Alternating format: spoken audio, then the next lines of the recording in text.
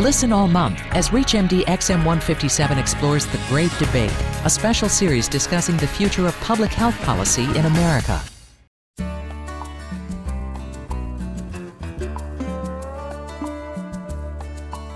We spend more money on healthcare than any other nation, yet we are behind in virtually every measure of health. How can this be? Welcome to our special series on healthcare policy. I am Dr. Leslie Lunt, author of You Can Think Like a Psychiatrist, your host, and with me today is Dr. Stephen Schroeder. Dr. Schroeder is Distinguished Professor of Health and Healthcare, Division of General Internal Medicine at the Department of Medicine at the University of California, San Francisco, where he also heads the Smoking Cessation Leadership Center.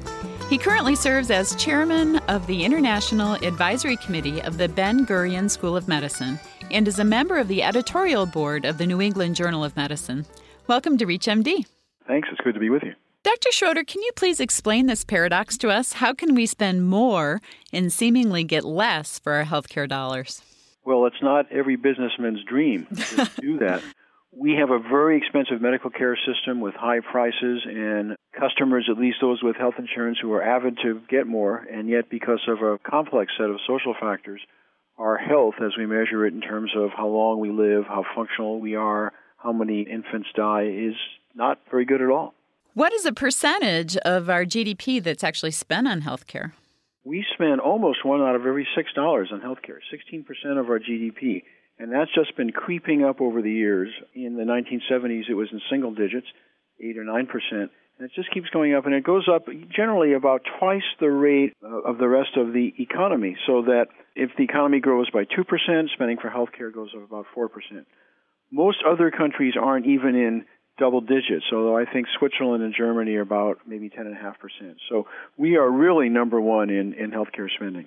What was the watershed moment, if any, where this change increased so much? Well, I think it's more like boiling the frog. If you put a frog in a beaker of hot water, it'll jump out. But if you put him in a tepid beaker and just gradually increase the temperature, the frog will die without knowing how hot it is. And that's what's happening with healthcare. It's not jumping up huge amounts every year, but it just keeps going up inexorably. There was a little while in the mid-1990s when health insurance companies were saying, let's do managed care, and they were really cutting back on pricing. They were not paying doctors and hospitals nearly as much as they wanted. And they kept healthcare spending flat at about 13.5%. But there was a big backlash to managed care. The lid seems to be off now, and it's rising again fast. Why is our care so costly in this country relative to other countries? Well, it's costly for a whole variety of reasons. One is that we pay people in the healthcare sector more. If you go overseas and you look at who runs a hospital, it's a director of a hospital. Over here, it's a hospital CEO. Our doctors, our nurses, our respiratory therapists, our ambulance drivers, all of them get more money than the rest of the population as compared to overseas countries. Then we do more costly stuff. We're more liable to have bypass surgery, to have artificial hips put in, to get dialyzed if we're in kidney failure, to get cancer treatments if we have cancer. So there's that. And then finally, how we die. At the end of life, we're much more liable to wind up in an intensive care unit, getting lots of very costly things given to us. So it's a whole variety of reasons. One of the things that's often thrown about, which I didn't hear you mention, is that our population ethnically is much more diverse than other countries, say, like, those in Scandinavia. Does that have any role? Well, there are several things that I didn't mention. One is that some people think it's because our population is aging. And it's true that our population is aging, but in fact we have a younger population than most other Western countries, certainly a lot younger than, say, the folks in Japan, because we're immigrating lots of people. So that gets me back to your question. We have a more ethnically diverse population than, say, Sweden or Iceland or the Japanese, but there's no real evidence that that costs us more. The other thing that doctors always mention is, what about lawsuits? And it's true that doctors in this country pay much higher premiums for malpractice. They're much more at risk of being sued, and they tend to practice a defensive medicine. That means ordering more things.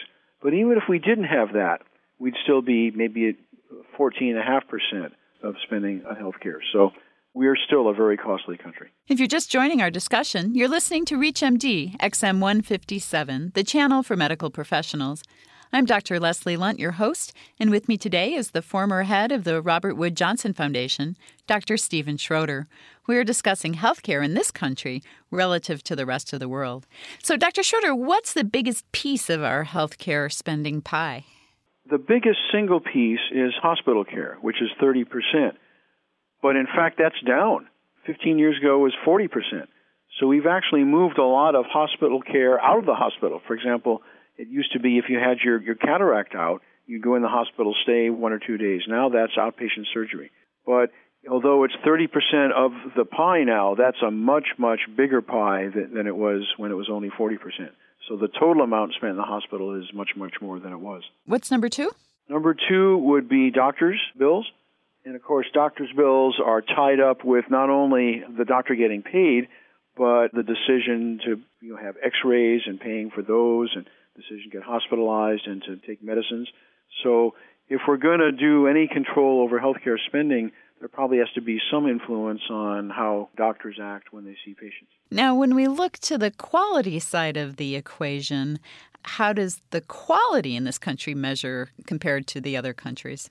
That's a great question, and the answer is we don't know.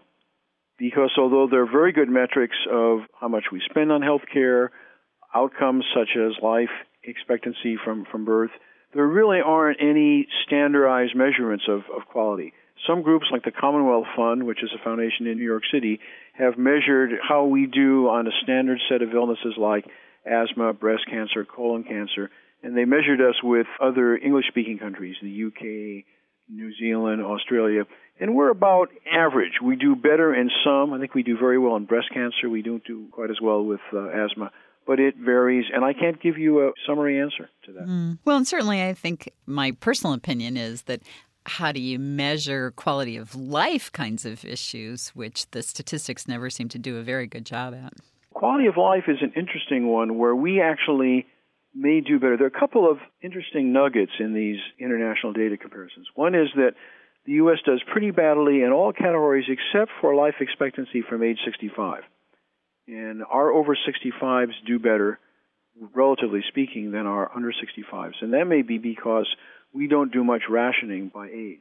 It also may be that because we're so much more liable to do replacement with artificial joints, if your hip or your knee isn't doing well, cataracts, hearing aids, those sorts of things, that maybe we function better. But the burden of proof is sure on the healthcare system to prove that all that money is really worth spending. Of course, on everybody's mind now is healthcare reform, especially with the elections coming up. But it sounds like current costs and managing that really is one of the fundamental issues we need to get a hold of. There are two arguments on that. One is to say, let's get everybody covered. Let's cover those 47 million people who aren't covered with health insurance, and then we'll take care of costs later. The counter-argument is we've got to do them both at the same time because any kind of a coverage that we get is just going to bankrupt us unless we get costs under control. And very smart people argue both points. Now, what has the experience in the states that have attempted reform? I'm thinking Massachusetts, Oregon, California to some extent. What has that experience taught us that might be able to be generalized into a national sort of forum? Well, the experience in Oregon showed us that a good reform will fail if you don't control costs. The experience in Massachusetts, it's still too early to say, but the Achilles heel in the experiment that Massachusetts is doing is whether they can keep costs under control. They are one of the most costly states in terms of healthcare spending, and where the extra revenue is going to come from if premiums keep jumping up faster than revenues is something that I don't think they've faced there yet. So it doesn't sound like anybody's got it figured out, huh?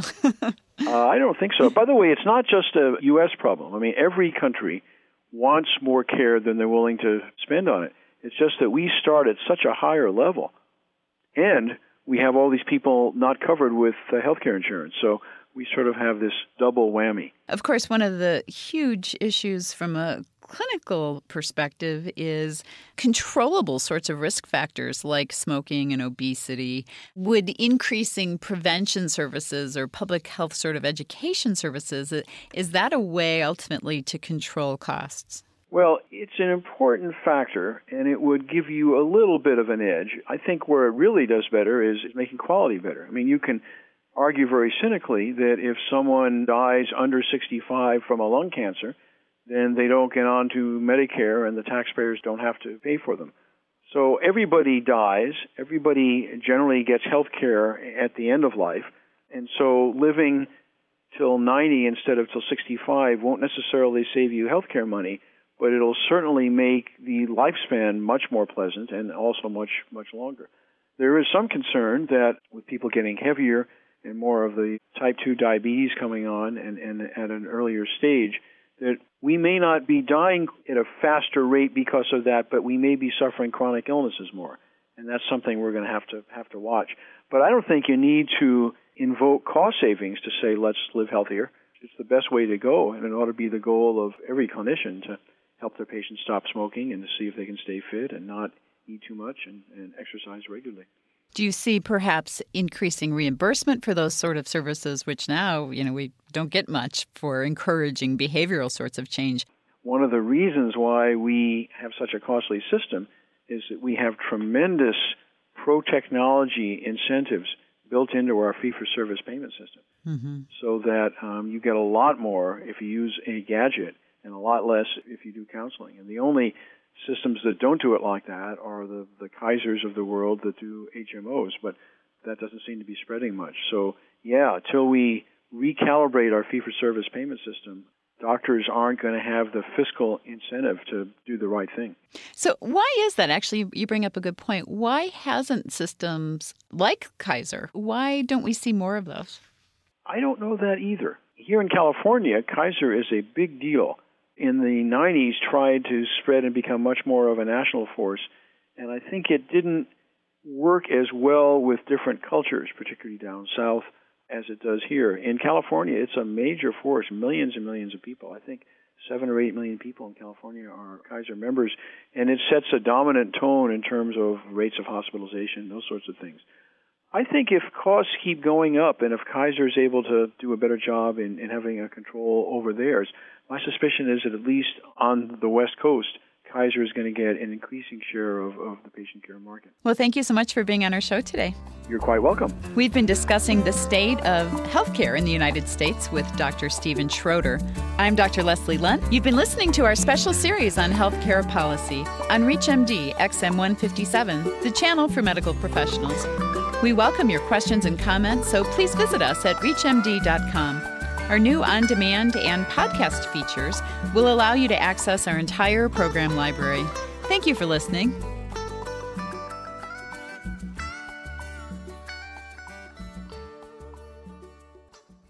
Thank you for listening to ReachMD XM157 and The Great Debate, a month-long special series and discussion on the future of public health policy in America.